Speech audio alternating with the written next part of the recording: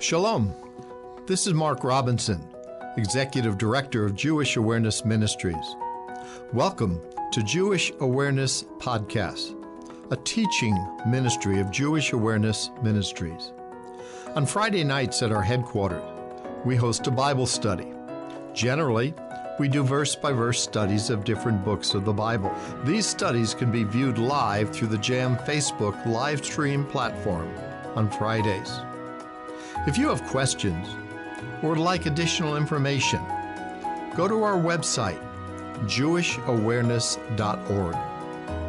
Email us at office@jewishawareness.org or call us at 919-275-4477. Enjoy the Bible study. It's been a few weeks because of the play last week, because I was in the hospital, or the end result of that, and Dan taught. So anyway, we're in Hebrews chapter 13. We're going to look at two verses. They're separated tonight, 7 and 17, as we wind down our study in Hebrews. And this has to do with leadership. And it's separated within the text. I put it together, though, because it's both dealing with leaders and a challenge to each of us. So let me just read what I have put here initially. It is generally recognized that verse 7 of Hebrews 13 is referring to past leaders, those who have already died. Hebrews 13 verse 17, though, and verse 24 for that matter, refers to current leaders. So one is talking about past leaders, the first verse. Verse 7, verse 17, talking about current leaders.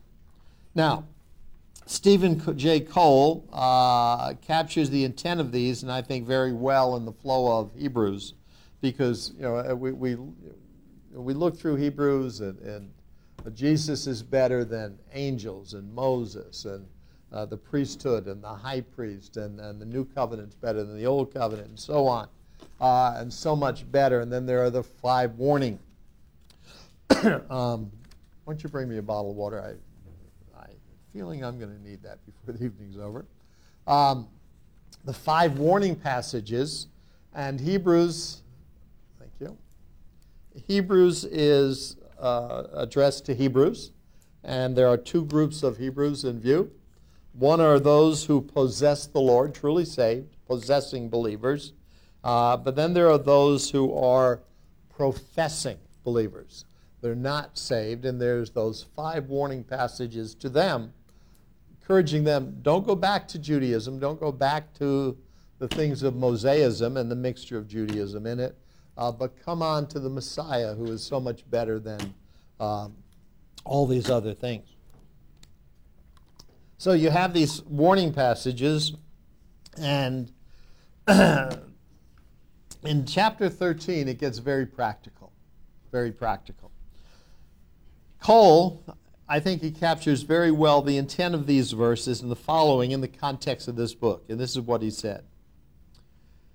The author was concerned that his readers would be carried away by varied and strange teachings, verse 9 of Hebrews 13, including returning to Judaism.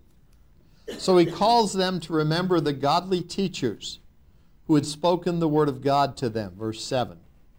Even though these men had now died, Jesus Christ, whom they preached, is the same yesterday, today, and forever. That's verse 8. We'll be looking at that, Lord willing, next week. His grace, verse 9, and his sacrificial death on the cross, verses 10 through 12, are at the center of sound doctrine. Jesus and his death on the cross have become our altar, which supersedes and replaces the Jewish altar in the temple. Therefore, we must turn our backs on Judaism and every other religion and hold firmly to Christ and the cross, verse 13. If such faith leads to hardship, rejection, persecution, or even death, keep in mind that we are not living for rewards in this life, but for the reward he has promised us in heaven, verse 14. Now, in the days ahead, we'll look at these verses in a lot more detail. I know next week when we look at verse 8, Jesus the same yesterday and today and forever. That's all we're going to look at next week. So we're going to be a number of more weeks in Hebrews chapter 13, finishing up this book.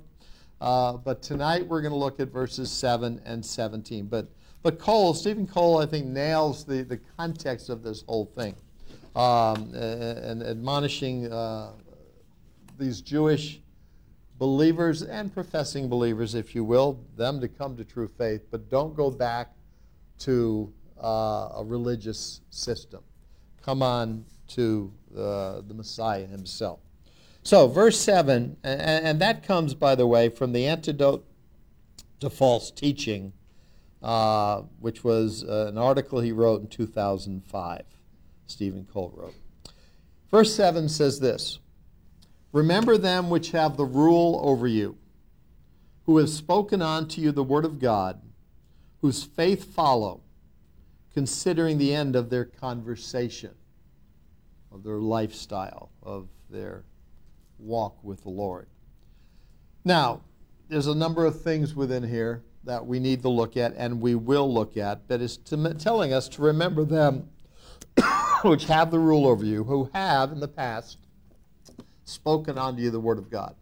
So these are past leaders that have influenced these people by speaking the word of God. But prior to getting into these individuals, then moving on to verse 17, I want us briefly to consider a few things about leadership.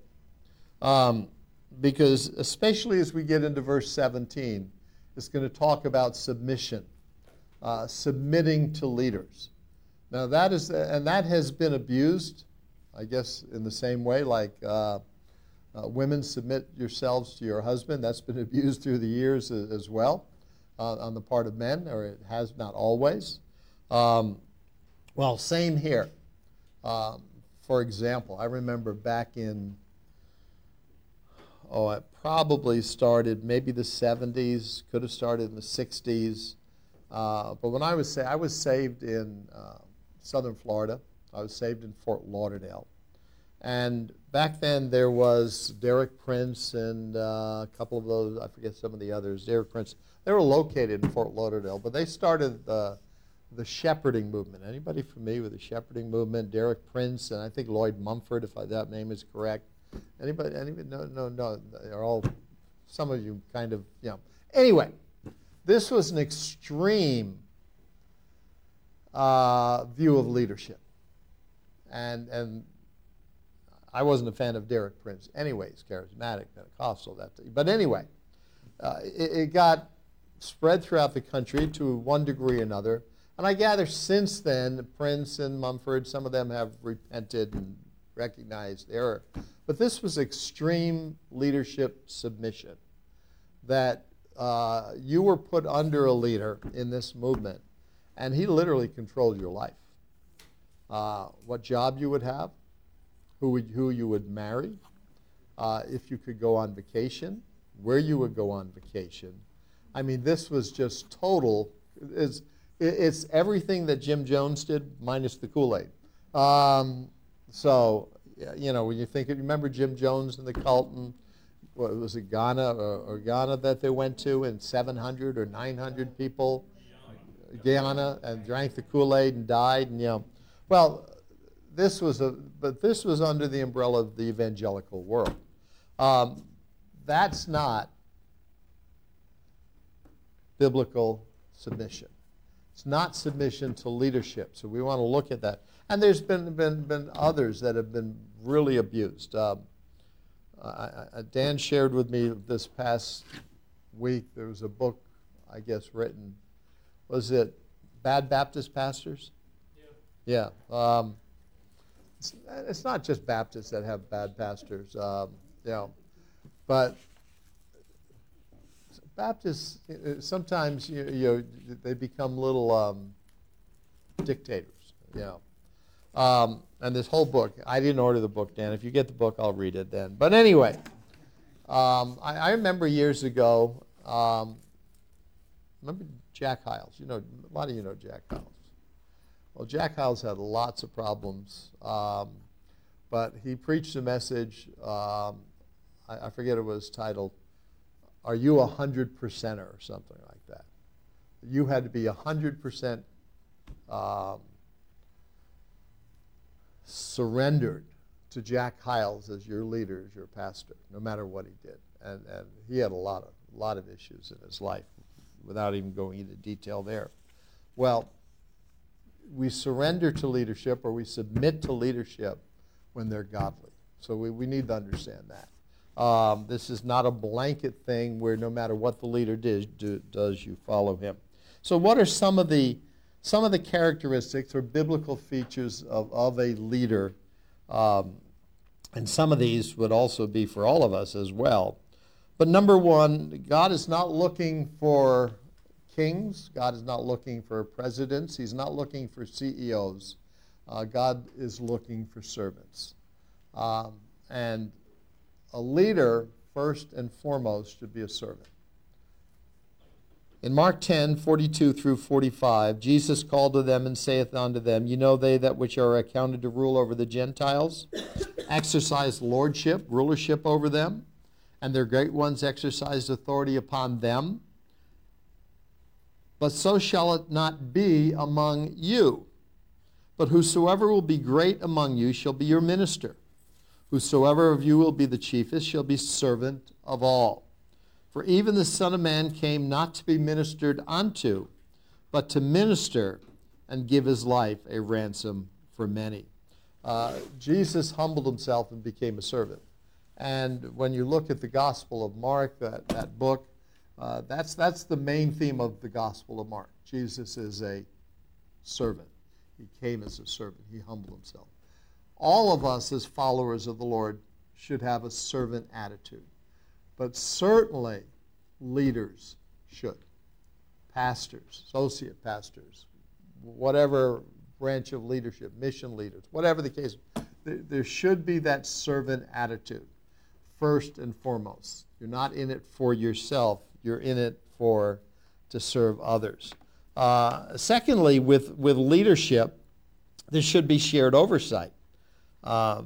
If there's not shared oversight, then you have a dictatorial type of rule and reign, and then that's not good at all. 1 Timothy 5:17, let the elders, notice it, not the elder, singular, but let the elders, plural, that rule well be counted worthy of double honor, especially they who labor in the word and doctrine. And so, whether you call your rulers or leaders in a church elders or pastors or deacons, if you want to put it in that regard, and I don't want to get into church polity now, but there are basically church polity is church government. And there's basically two models of government that you'll find in the Christian world. You have elder rule, and you have pastor-led congregational rule. Generally speaking, Baptist churches are the second model, pastor-led congregation rule. Presbyterian churches, for example, would be elder rule. A lot of Bible churches are elder rule. I don't want to go down this road too much. What you need to be careful of is that the pastor doesn't become a little ruler and everybody just acquiesces to what he wants. There should be that give and take, that he is comfortable enough to receive input, critique, criticism within the body of rulers, deacons if you call them that, or elders or whatever, and that should be true in elder rule as well. This is a very well-known pastor in Southern California. And I worked with a man who was on the elder board of this church, of this very well-known man in Southern California, who eventually left the elder board. Good conditions. But he told me more than once, he says, what this man wants, this man gets. What this man doesn't want doesn't happen in the church. And essentially, you have the same type of thing when it comes to a pastoral-led or a pastor-led congregational rule. The senior pastor is the spearhead of the ministry, and if he's godly and walking with the Lord, what he wants, generally he gets. What he doesn't want, he doesn't get, that type of thing. I have been in churches with congregational and elder rule, and I find they both come out of the wash the same way. But anyway, there's safety in numbers, in leadership. You don't want a one-man ship. You want input from, and that's true. Here at Jewish Witness Ministries, there's a board that anything of major, if we have to order envelopes, I don't run that by the board. I can get by with ordering envelopes. But if there's something major that has to be done, that is all run by the board and board approval, that type of thing. And then anyway, shared oversight. There also is there's a non-clerical structure with leaders. Leaders are no better. Maybe better is not the word. They should be better in their walk with the Lord than the average Christian in the pew. But they're no more important. They're no better in their position in Christ than anybody else in the church. There is no hierarchy. There's no clerical hierarchy or structure in a church. There's no division between clergy and laity, in other words. The church at Pergamos, Revelation 2:15. So hast thou also them which hold the doctrine of the Nicolaitans, which thing I hate. Well, what's the doctrine of the Nicolaitans?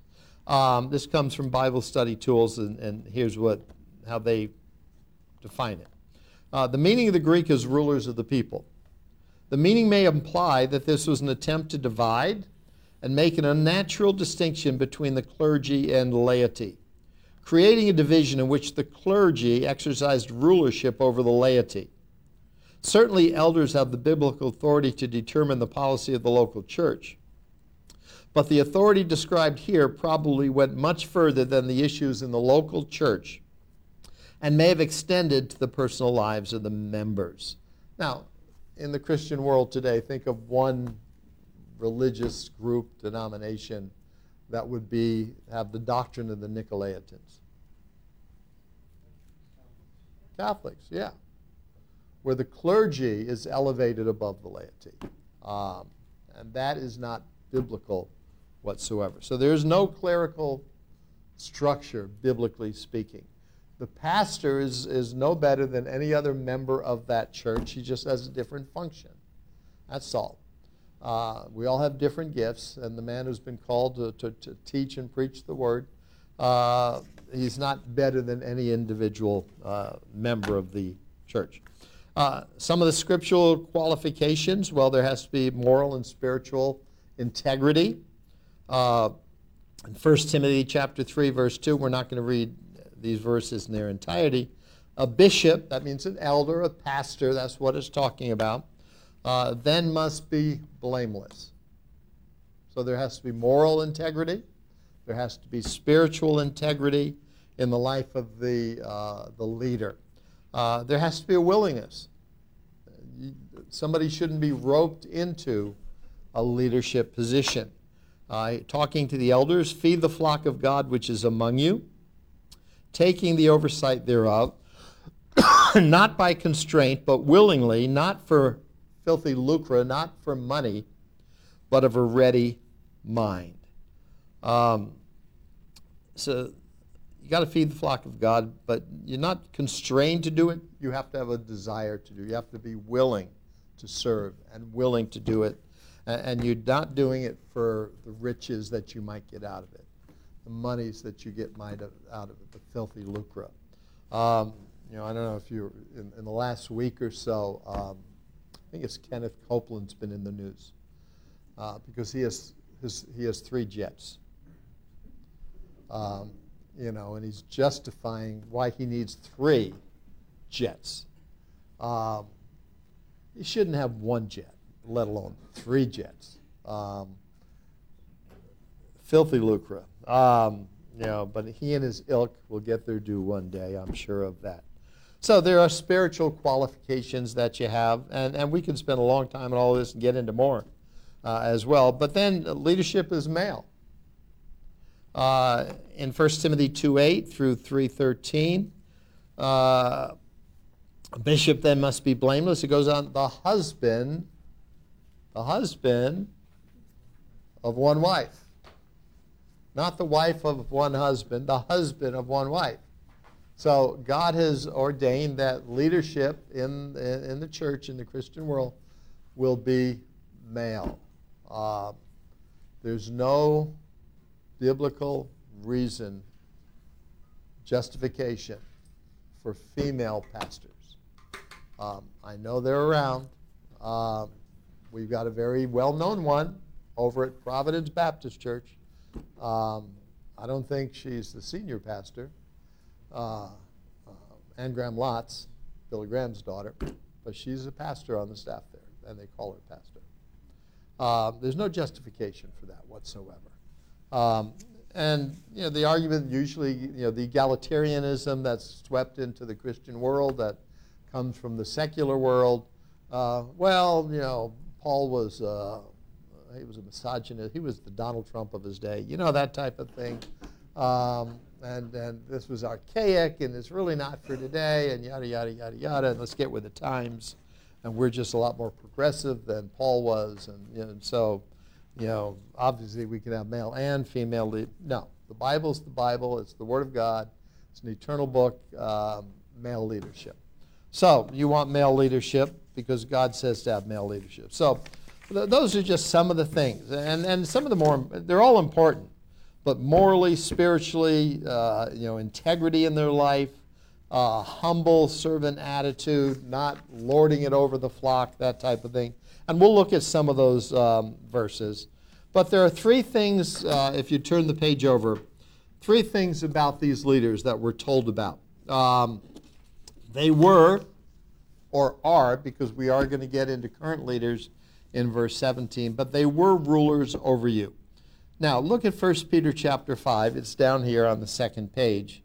The elders which are among you I exhort, who also am an elder and a witness of the sufferings of Christ, and also a partaker of the glory that shall be revealed.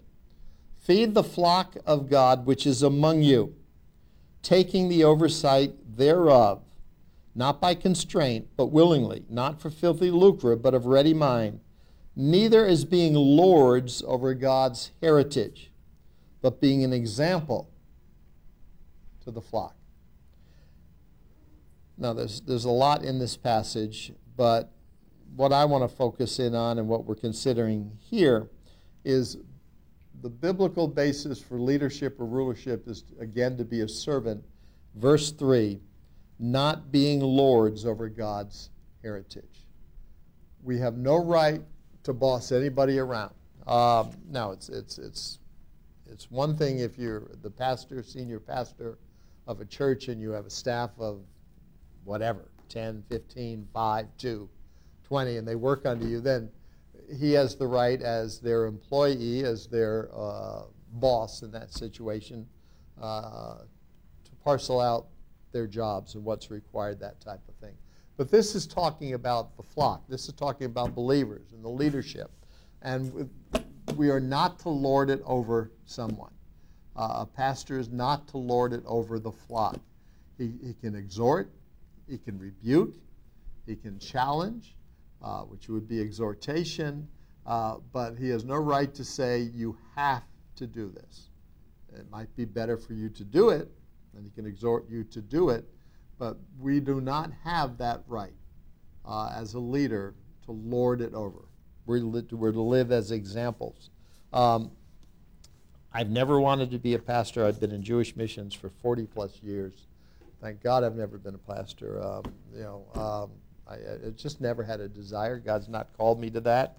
But it's not an easy, a lot of people think, well, being a pastor, well, you're with Christians all day, and you have devotions 2 times a week, and you pray, and yada, yada.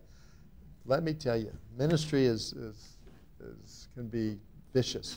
And I'm not talking about the wolves outside. I'm talking about the lambs, inside.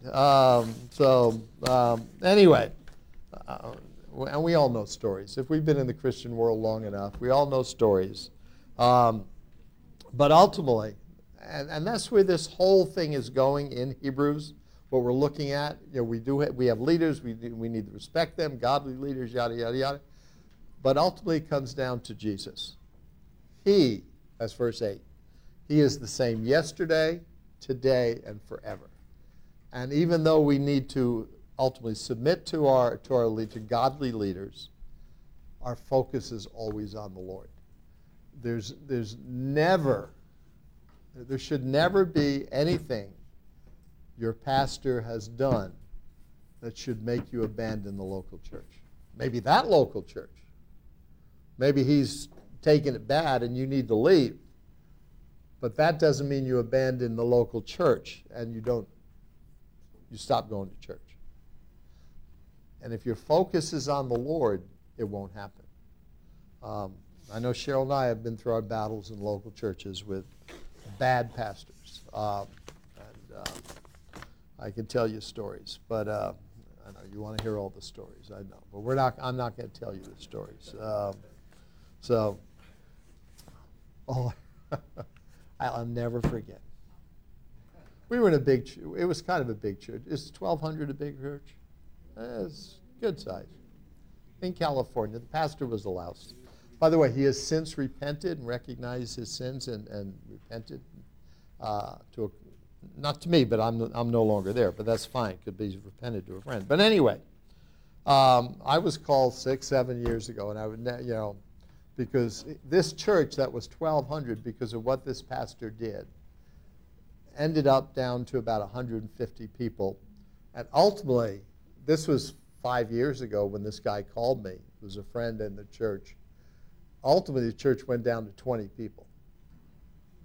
But there happened to be a Jewish believer who knew my friend. He talked to the friend, and maybe I told you this story, but he had somehow thought that Mark Robinson had prayed the curse of Ichabod over the church, and that's why it was being destroyed. And so he said, "You know Mark Robinson, don't you?" And he did. This was a friend who had supported us for a while. So he called me out of the blue. I hadn't talked to this guy for years. And he said, he said, "I got to call you." He said, he's convinced that you prayed the curse of Ichabod. You know what Ichabod is? The glory of the Lord has departed. And so he thought I had prayed that the Spirit of God would depart from the church, and that's why it was emptying. It was just headed to destruction. Not physically, but spiritually. It was, I laughed. Number one, I'd never pray that over a church. Number two, I didn't pray that over that church. But John, my friend, was adamant. He said, "But I got to go back and report to this guy. You got to remove the curse." I said, "I didn't put a curse on it to begin with." He said, "Well, that's all right. Pray anyway and remove the curse." I said, I'll pray, but I didn't put a curse on this." So I prayed. And then the church went down to 20 over the next 3 or 4 years. Didn't work out too well. Anyway, the church was a mess. I'll just leave it. I just thought it was the curse of Ichabod. So anyway, there's no curse of Ichabod that anybody can pray over anything. Anyway, I just thought it was funny. So not to be lords over, so they were rulers over them. But secondly, notice what they have done. This is based on verse 7 on the front of your page. "Remember them which have rule over you," so they're the rulers, "then who have spoken unto you the word of God."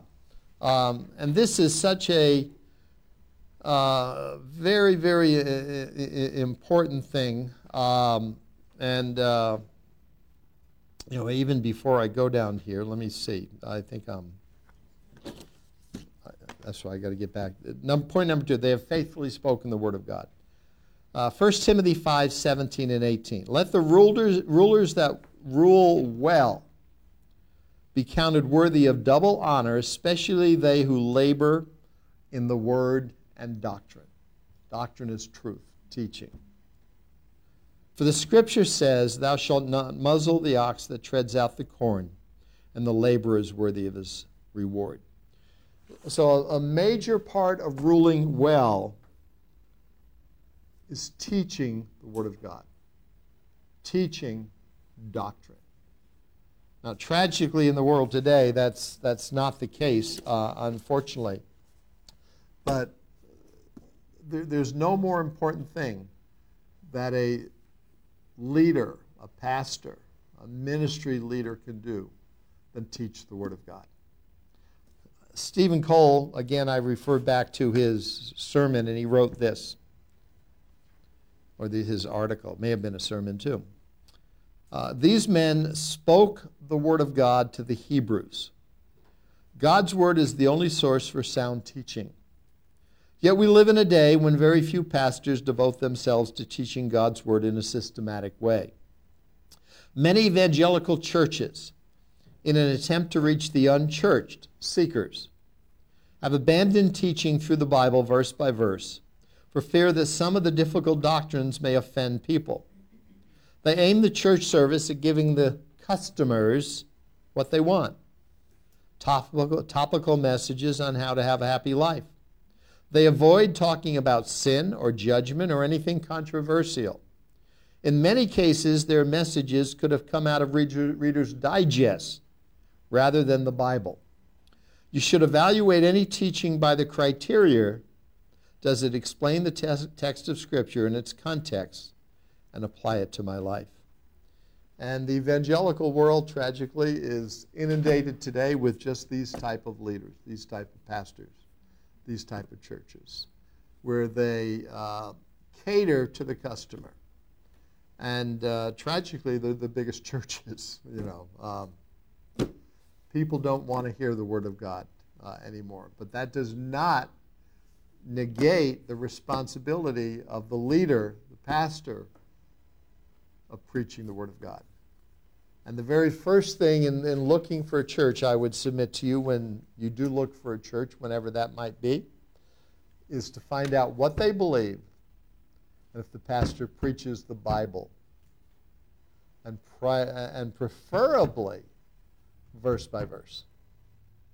Now, it's not wrong to have topical messages, and within the context of a passage, you could have a series on something, because there might be some kind of issue that is brought up in a text that takes more than one message to develop.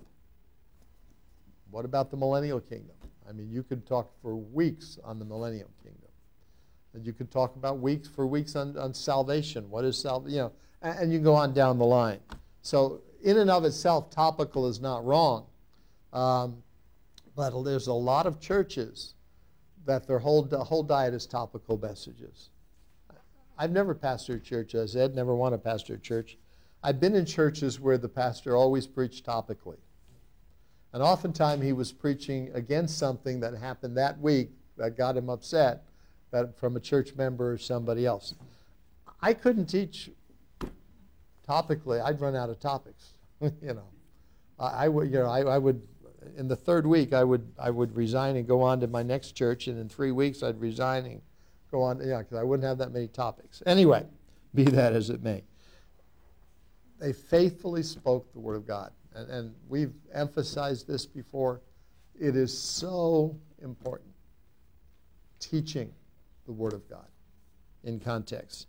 And a good leader, if they're ruling well, they will labor in communicating the Word of God, teaching what is true. And that's true in any ministry. I hope it's true here. We've had lots of people come through this Bible study in the years. We've had people from all kinds of different backgrounds, religious backgrounds. A lot of them don't come back, because sooner or later I'm going to offend them, or the Word of God will offend them. And we've had people get upset at me, lots of them. It doesn't bother me. I've always said, if you think I'm wrong, I'll meet with you. You can show me where I'm wrong, but you better come ready. Better bring your lunch and be ready, prepared to get into the Word of God. Because I'm pretty confident. I've always said, and this didn't originate with me, by the way, but I believe that what I believe about the Bible is 100% correct. Boy, that's pretty arrogant. I mean, you believe that everything you believe is correct? Well, do you think I'm going to believe that something I believe is wrong and then teach it? That's foolish. Now, there are times that I come and say, whoa, I've been wrong in this. So I wasn't 100% correct. So I got to change my position on this and then believe this. And then I'm 100% correct again until I'm shown that I'm wrong in something. So that's not it's.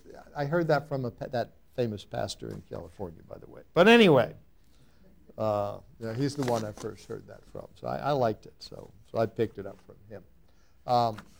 And I can tell you areas that I've changed through the years because I did more study. I was challenged by somebody. Okay. Calvinism. Don't tell me if you're Calvinist. It doesn't matter. Yes, it does matter, but don't tell me. I used to be a Calvinist, although I was a squeamish Calvinist. I couldn't, really couldn't buy into it totally. But back in the early 90s, in San Diego, where I was challenged by a pastor, he would have me down twice to preach a year. And he was down about 45 minutes or so from where we lived. So I would go down there and spend the day and preach that night. And so he did this for, 4 or 5, 6 years. At least twice a year had me down there to preach. So he started challenging me, especially about Calvin. Well, what about this? And what about this? And what about this? And I didn't recoil. I said, well, let me think about it. Let me study it. And he gave me, I wanted to be a Berean, should hear the Word of God with all readiness of mind, what they teach, but then go home and search the Scriptures, whether it be true. If you're not willing to do that, there's something wrong with your spiritual walk. If you're not willing to examine your position, it may be right, but don't be afraid of examining it. So he challenged me, and after 3, 4, 5, 6, I don't know what time, said, Calvinism is wrong. Every point of Calvinism is wrong. And so I don't think I was ever a 5-point Calvinist. Some of you may not know what a Calvinist is. Even Calvin wasn't a Calvinist, by the way, of today's definition, but that's a whole other story. But anyway, and there's others. We've had other doctrines that have been taught here in the Word of God, in context. But, we had one gal here, Pentecostal. She loved the Bible study. But when we were in Isaiah, teaching through Isaiah, and in Isaiah chapter 28, and Isaiah chapter 28, with tongues of other men, other nations, and judgment will come. I'm paraphrasing this now. That is quoted by Paul in 1 Corinthians chapter 13 about tongues. And the only place that we have the purpose for tongues in the Bible is in 1 Corinthians chapter 13. Tongues are for our sign, not for those who believe, but to those who believe not. So biblically, when you'll check it out, every time tongues were used, unbelievers were present. And every time tongues were used in the Bible, it was always unbelieving Jews who were present. Because the context of Isaiah 28, that God would judge Israel by bringing in a nation, Assyria, of another language, of another tongue, and judging Israel. And tongues biblically were a sign of judgment to the Jewish people, unbelieving Jews. And 70 AD, that judgment came, and the nation was destroyed. And after 70 AD, you have no mention in the Word of God of any tongue, of any speaking in tongues. Well, we got into detail, looked at all the verses, and that lady afterwards said to me, I agree with you. She said, but I can't accept what you say. She said, because if I do, I'll be ostracized from my family, from my church. I got to leave. She left and never came back. That's sad. That's sad. So we've had others like that. So remember we had the guy there sitting right over there. And he was a covenant theology. And he didn't like my teaching on Israel and all that. And he was not nice. He was sitting right at the end there. Remember that? Some of you were here. Some of you weren't here. A lot of you weren't here. And I've always said this Bible is open for everybody, but it's not for everybody. And I told him, I said, this Bible is open to everybody, but it's not for everybody. I said, this Bible study is not for you. You don't want to learn, you want to argue. He believed in replacement theology and so on. Anyway, you got to teach the Word of God. And the pastor is looking over the flock, and we'll get into that in verse 17 as we go. You got to teach the Word of God. Then, thirdly, in verse 7, if you go back there, whose faith follow, considering the end of their conversation, whose faith follow. Their lifestyle needs to imitate what they preach. They have to have a life of integrity, of honesty, of scriptural, doctrinal integrity. So they've got to be faithful in their lifestyle. 2 Thessalonians 3 says this, 6 through 9. Now we command you, brethren, in the name of our Lord Jesus Christ, that you withdraw yourselves from every brother that walks disorderly, not after the tradition which you received of us. For yourselves know how you ought to follow us, for we behaved not ourselves disorderly among you. Neither did we eat any man's bread for naught, but wrought with labor, travail night and day, that we might not be chargeable to any of you. Not because we have not power, but to make ourselves an example unto you to follow us. And leaders need to live a life of integrity, spiritually, in every way, morally, ethically, as an example for people to follow. And if your leader is not doing that, don't follow him. 1 Corinthians 11:1, Paul says, be ye followers of me, even as I also am of Christ. In other words, if I'm walking with the Lord, if I'm following what the Messiah, what Jesus teaches, and walking with him, then you follow me. But if I'm not following him, don't follow me, is what Paul is saying. Philippians 3. Nevertheless, whereto we have already attained, let us walk by the same rule, let us mind the same thing. Brethren, be followers together of me, and mark them which walk so as you have has us for an example. For many walk, of whom I have told you often, and now tell you even weeping, that they are enemies of the cross of Christ, whose end is destruction, whose God is their belly, whose glory is in their shame, who mind earthly things. Paul says, follow me. As I honor, glorify the Lord, follow me. But be careful, because there are those out there who are not following Christ. They are doing it for their own gain. They are doing it to fill their own belly, who want the glory. Don't follow them. Hebrews 6:12, that you be not slothful, but followers of them who through faith and patience inherit the promises. So our leaders we're not looking for perfect leaders. Nobody's perfect. Nobody, even the best pastor is gonna make a mistake. So we're not looking for perfection, but we are looking for a consistent lifestyle of integrity, ethics, godliness, correct doctrine. That's a must for leaders. 3 things about these leaders. And he's talking about past leaders now. He's talking about in the past. There's a number of people they recommend one of the best things you can do is get a biography of a past man of God, woman of God, and read it and be challenged by it. Maybe a George Mueller, maybe a Hudson Taylor, whatever the case might be. Because you can be challenged by that leader and their walk with the Lord. And every now and then it probably doesn't hurt to do that, because that's what this verse is saying. Remember those previously who were your leaders, who were godly individuals, who taught the Word of God and lived the life. Remember them, because they had a major impact in your life. And then go over to the next place. So believers are reminded then, 3 basic responsibilities in regard to rulers. Remember, follow, consider the end of their conversation.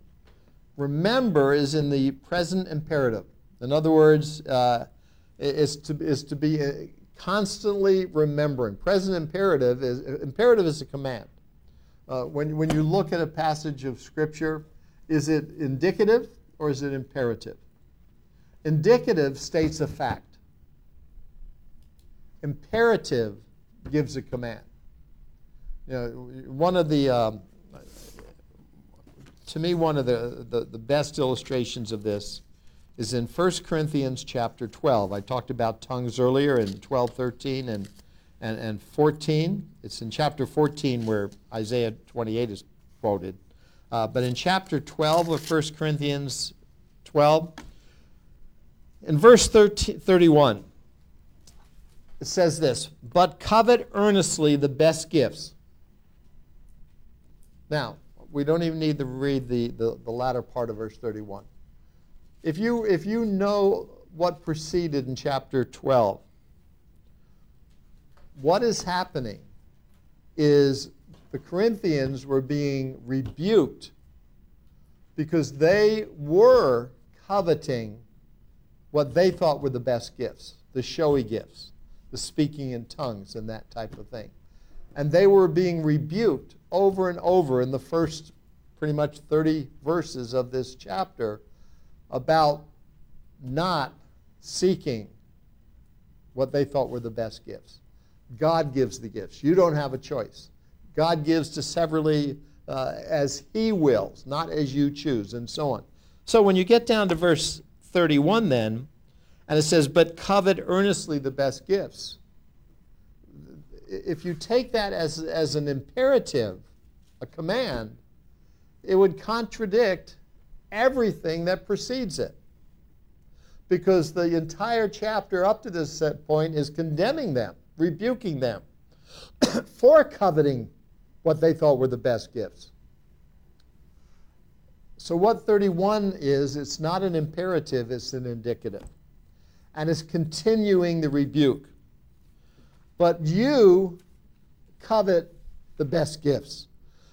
He's not telling you to covet the best gifts. He's rebuking them for coveting what they thought were the best gifts. And then he says, I'm going to show you a better way. I'm going to show you a more excellent way. And that more excellent way is love. So whether you understand it as indicative or imperative has a major influence on how you understand that verse. And I would submit to you that it has to be understood as a factual statement, not as a command. You are coveting the best gifts. That's wrong. I'm going to show you a better way. Well, here when we come to remember, it's in the present imperative. You've got to remember those people who had an influence in your life. They could be dead. They could be, but remember them as an example for you and their life and their teaching and that type of thing. Don't look at the negatives out there. Don't look at the Benny Hinns. Don't look at hopefully nobody's looking at them anyway. Don't look at that pastor of a good church who wasn't such a good pastor and really got you upset. No, look back at godly men. And then to follow. We are to imitate what they were. We are to follow the example of those godly leaders because they ran the race And they completed the race. That's what the last part of verse 7 says. Considering the end of their conversation. Literally, considering is to look attentively, to consider well, to observe accurately. And the end of their conversation is the end of their life, as it were. We're to look at the lives of leaders and, importantly, how they ended their life. Did they run the race to the end? Did they run it well? Did they run it ethically? Were they morally and spiritually above board? And if those kind of people, look back and remind yourself, I want to be like them. I want to be like Paul. I want to be like John, the Apostle John, or I want to be a George Mueller, or whatever the case might be. And so we're commanded to remember and to look back. Considering the end of their life, that they did finish the course. I remember when we were in California, the pastor of in Escondido, Strauss, what was his name? Emmanuel Faith Community Church. It was Lehman Strauss's son, I believe it was, Richard Strauss, I think. Anyway, it was a big church, 3, 4, 5, 6,000 people. I don't know how many. But towards the end of his ministry there, he got cancer. And I don't remember what kind, but it was terminal. And when he announced it to the congregation, he said, I'm not stepping down. I'm going to preach as long as I'm physically able to preach. And by the grace of God, I'm going to teach you how to die. And he did. And he honored the Lord, and he taught the Word, and he lived his life up to the time he died. And what he was saying is, my ending the race is just as important as the beginning and the middle. And I want you to look at my life, because by the grace of God, I'm going to teach you how to die. I'm not going to complain. I'm not going to wallow in pity. This is what God has brought me to, and I will glorify him to the end. And he did that to the day he died, which was, I don't know how many years ago he died. That's what it's saying here. Look at those people. Well, in verse 17, it says this, and this is current leaders. Obviously, we can't obey, submit to people who are dead. That would be difficult. I'm not even going down that road. You know, some of these, don't ever get involved with the Word Faith movement. Please don't ever get involved. You know, the Benny Hinns and the Kenneth Copelands and the Morris Cirillos and yada, yada, yada. I don't remember which guy it was, but, you know, one of the founders of this crazy movement was Amy Semple McPherson. So if that's George, tell him we will talk to him about the Lord. So, but she was a wretched woman. She was an alcoholic. She was a philanderer. She was okay. Anyway, but some of these followers of her would literally go to her grave and throw themselves prostrate on her grave, thinking that there's going to be some kind of power that would come from her bones that God would give to them to continue the ministry that she started. I mean, when you're dead, you're dead. So we can remember godly leaders, but we don't let them lord us over. You know, that's not the type of thing that we're talking about here. Verse 17, current leaders. Obey them that have rule over you. This is submission. Obey them that have rule over you. Submit yourselves. For they watch for your souls as they that must give account, that they may do it with joy and not with grief, for that is unprofitable for you. Now, submission is an ugly word in our society, in our culture, but it's a biblical truth. And when you think about it, in every area of life, everywhere, we've got to submit. If you have a job, you have to submit to the boss. If you're the boss, you have to submit to the IRS, or they're going to close your company down, or whatever regulatory agency is over you. We all submit. If you're in school, you have to submit to your teacher. You can go on down the line. If you're playing on a sports team, you better submit to the coach. If you don't, he's going to put you on the bench and you won't be playing. So there's submission in just every area of life.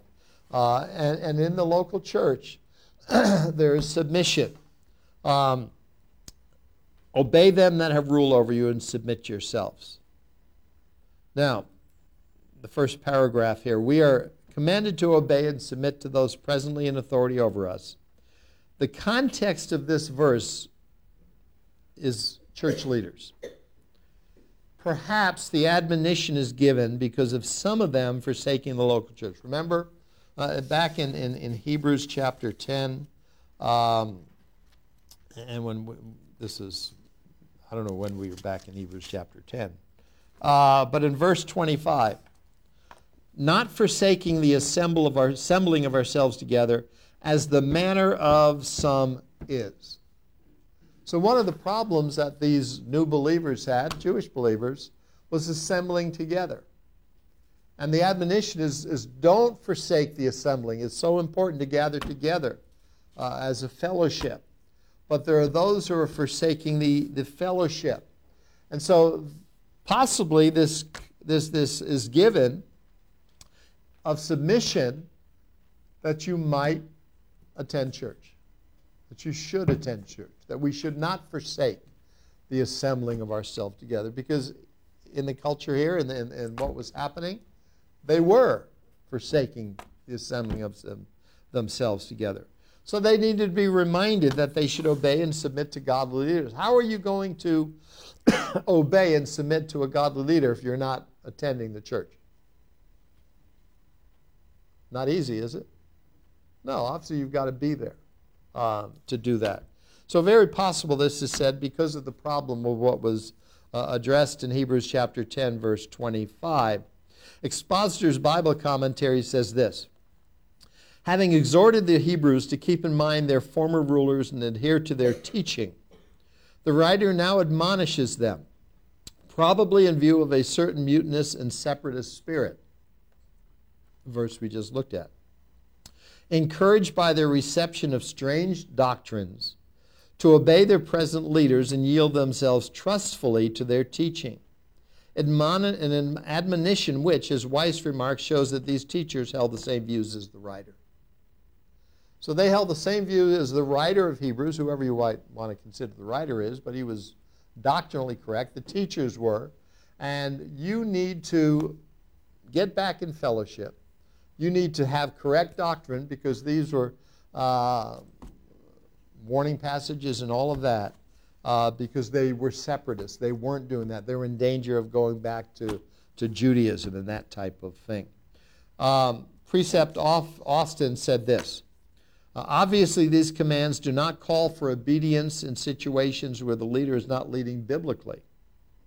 We saw this kind of blind obedience to Jim Jones, who orchestrated the murder of 909 followers by ordering them to commit mass suicide by drinking poison flavor Kool-Aid. Neither does this passage provide any justification for authoritarian churches, like some of the contemporary house churches, whose members submit virtually every decision of their lives to their elders. So this is not a blanket command that even if the church, the pastor of the church, the elders of the church are ungodly, not ruling well, then you still submit. No. 1 Timothy 5:19-21 tells us what we do. Against an elder receive not an accusation, but before 2 or 3 witnesses. Them that sin, the leader, rebuke before all, that others also may fear. I charge thee before God and the Lord Jesus Christ and the elect angels, that thou observe these things without preferring one before another, doing nothing by partiality. If a leader sins, that doesn't mean one sin, but if it's a major issue, it's a moral issue, it's an ethical issue, it's a major doctrinal issue, there has to be at least 2 or 3 people that will address that leader. To rebuke that leader, because the leader, the pastor, is no different than any other member of the church. And church discipline can apply to a pastor just as much as it can apply to any member of that church. Now, it's very difficult because the pastor usually puts men around him. A lot of them too often are yes men. This one church in California that we were involved in, trying to get us straightened out, I talked to one of the deacons, and in this Independent Baptist church, deacons were elders, same type of thing. And he flat out told me, he said, I know he lies, I know he's immoral, not sexually immoral, unethical. I know he's done things he shouldn't have, but I don't care, he's a good speaker. And because he's a good speaker, I will support him even though he is unethical and has misused the Word of God occasionally. I don't care. Whoa. I said, okay, I'm out of here. I mean, what do? You leave. You leave. So it's very difficult to get someone like that out. But this is not a blanket command to submit. This is to somebody who is godly, who is servant, who has the requirements we looked at earlier. We obey and submit. 1 Thessalonians 5. We beseech you, brethren, to know them which labor among you, over you in the Lord, and admonish you, to esteem them very highly in love for their work's sake, and be at peace among yourselves. A good pastor is worth his weight in gold. He really is. Because there's too many bad pastors out there who are trying to build their own kingdom. Esteem them very highly as they labor over you. Because godly leaders watch for our souls. Now, what does this imply? One of the most important things that a leader should be doing is warning, is teaching you about the wolves that are out there, but probably more importantly, the wolves that are among you. Look what Acts 20, 26 through 31 says. Paul says, wherefore, he's speaking to the elders at Ephesus, the pastors at Ephesus. Wherefore I take you to record this day, I am pure from the blood of all men, for I had not shunned to declare unto you all the counsel of God. There's no hobby horse. He taught them the word of God. Take heed therefore unto yourselves and to all the flock, over which the Holy Spirit hath made you overseers, leaders, elders, to feed the church of God, which he hath purchased with his own blood. I've taught you the counsel of God. Feed the church of God. That's the word of God. For I know this, that after my departing shall grievous wolves enter in among you, not sparing the flock.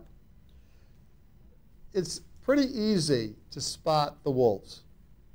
Wolves don't look like sheep. They have big fangs. They don't have woolly clothing. Easy to differentiate a wolf from a sheep. But then notice verse 30. Also of your own selves shall men arise, speaking perverse things to draw away disciples after them. These are wolves dressed in sheep's clothing. They're a lot more dangerous than the wolves. I mean, you don't want to be caught dancing with a wolf, obviously. Can't think of it. Somebody wrote a book years ago called Dancing with the Devils. I always loved that title. But anyway, you don't want to be caught, feeding at the trial with a wolf, because ultimately you become lunch. It's easy to spot a wolf. It's a lot more difficult to spot a wolf in sheep's clothing. But they're here. They're in the church. We can see it especially in the 21st century, the 20th century, and what has happened and all these aberrational movements that we have. And it comes from people in the church. You have this big social justice movement that's taking place in evangelical Christianity today. It is non-biblical, and they dress it up in good-sounding terms and words. It is non-biblical. What it is, back in the early 1900s, you had the modernist fundamentalist split and controversy in the Christian world. The modernists were the social justice people of their day, a social gospel. The fundamentalists were, hey, let's just teach the Bible, that type of thing.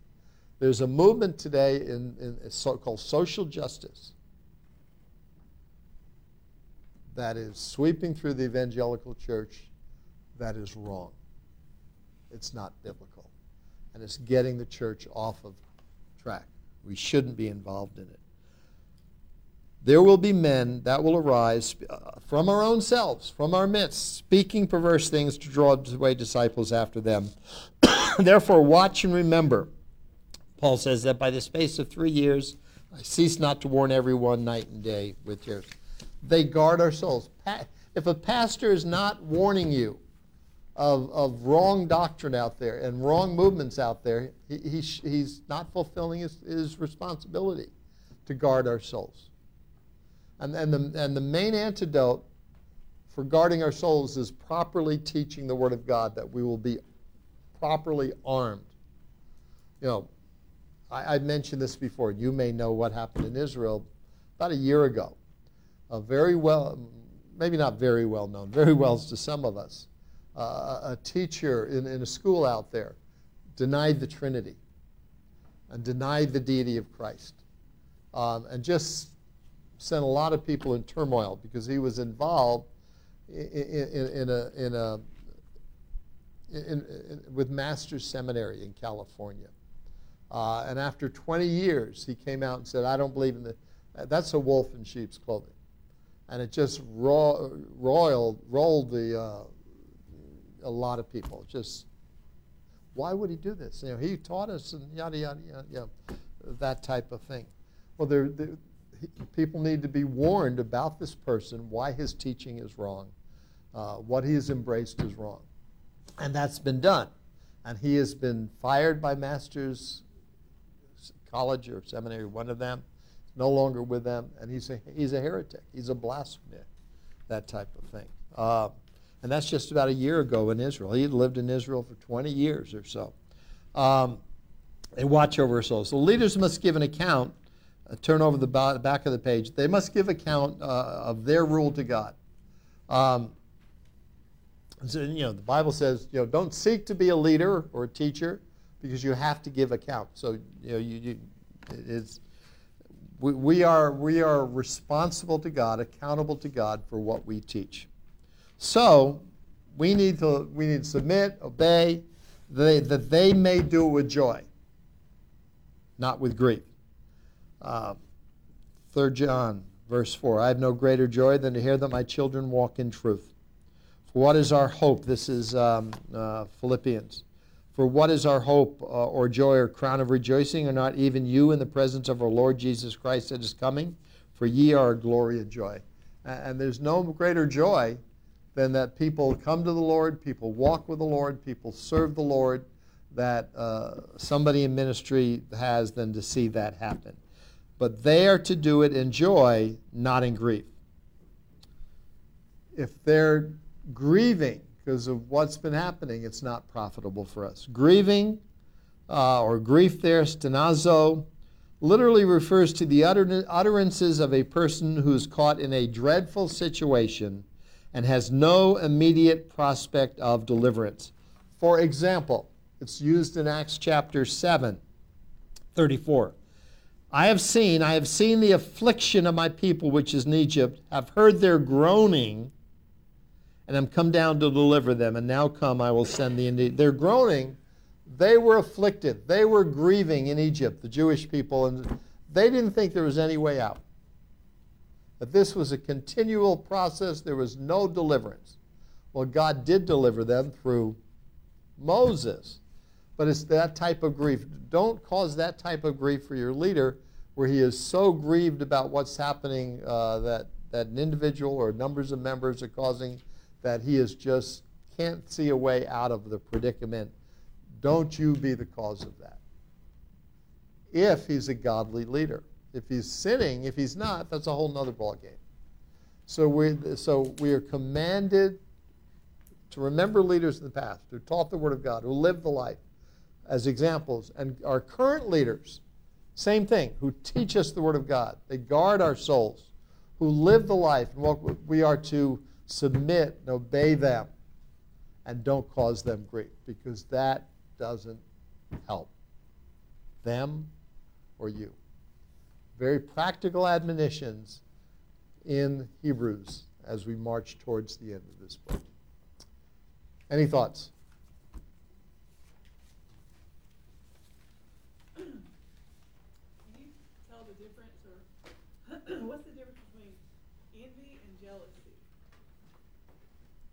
Difference between envy and jealousy. I don't know if there is a difference. If you envy, that's you want something. If you're jealous, you would. God says, "I'm a jealous God." Uh-huh. And the Ten Commandments, or envy, is it different? Because God says, "I'm a jealous God."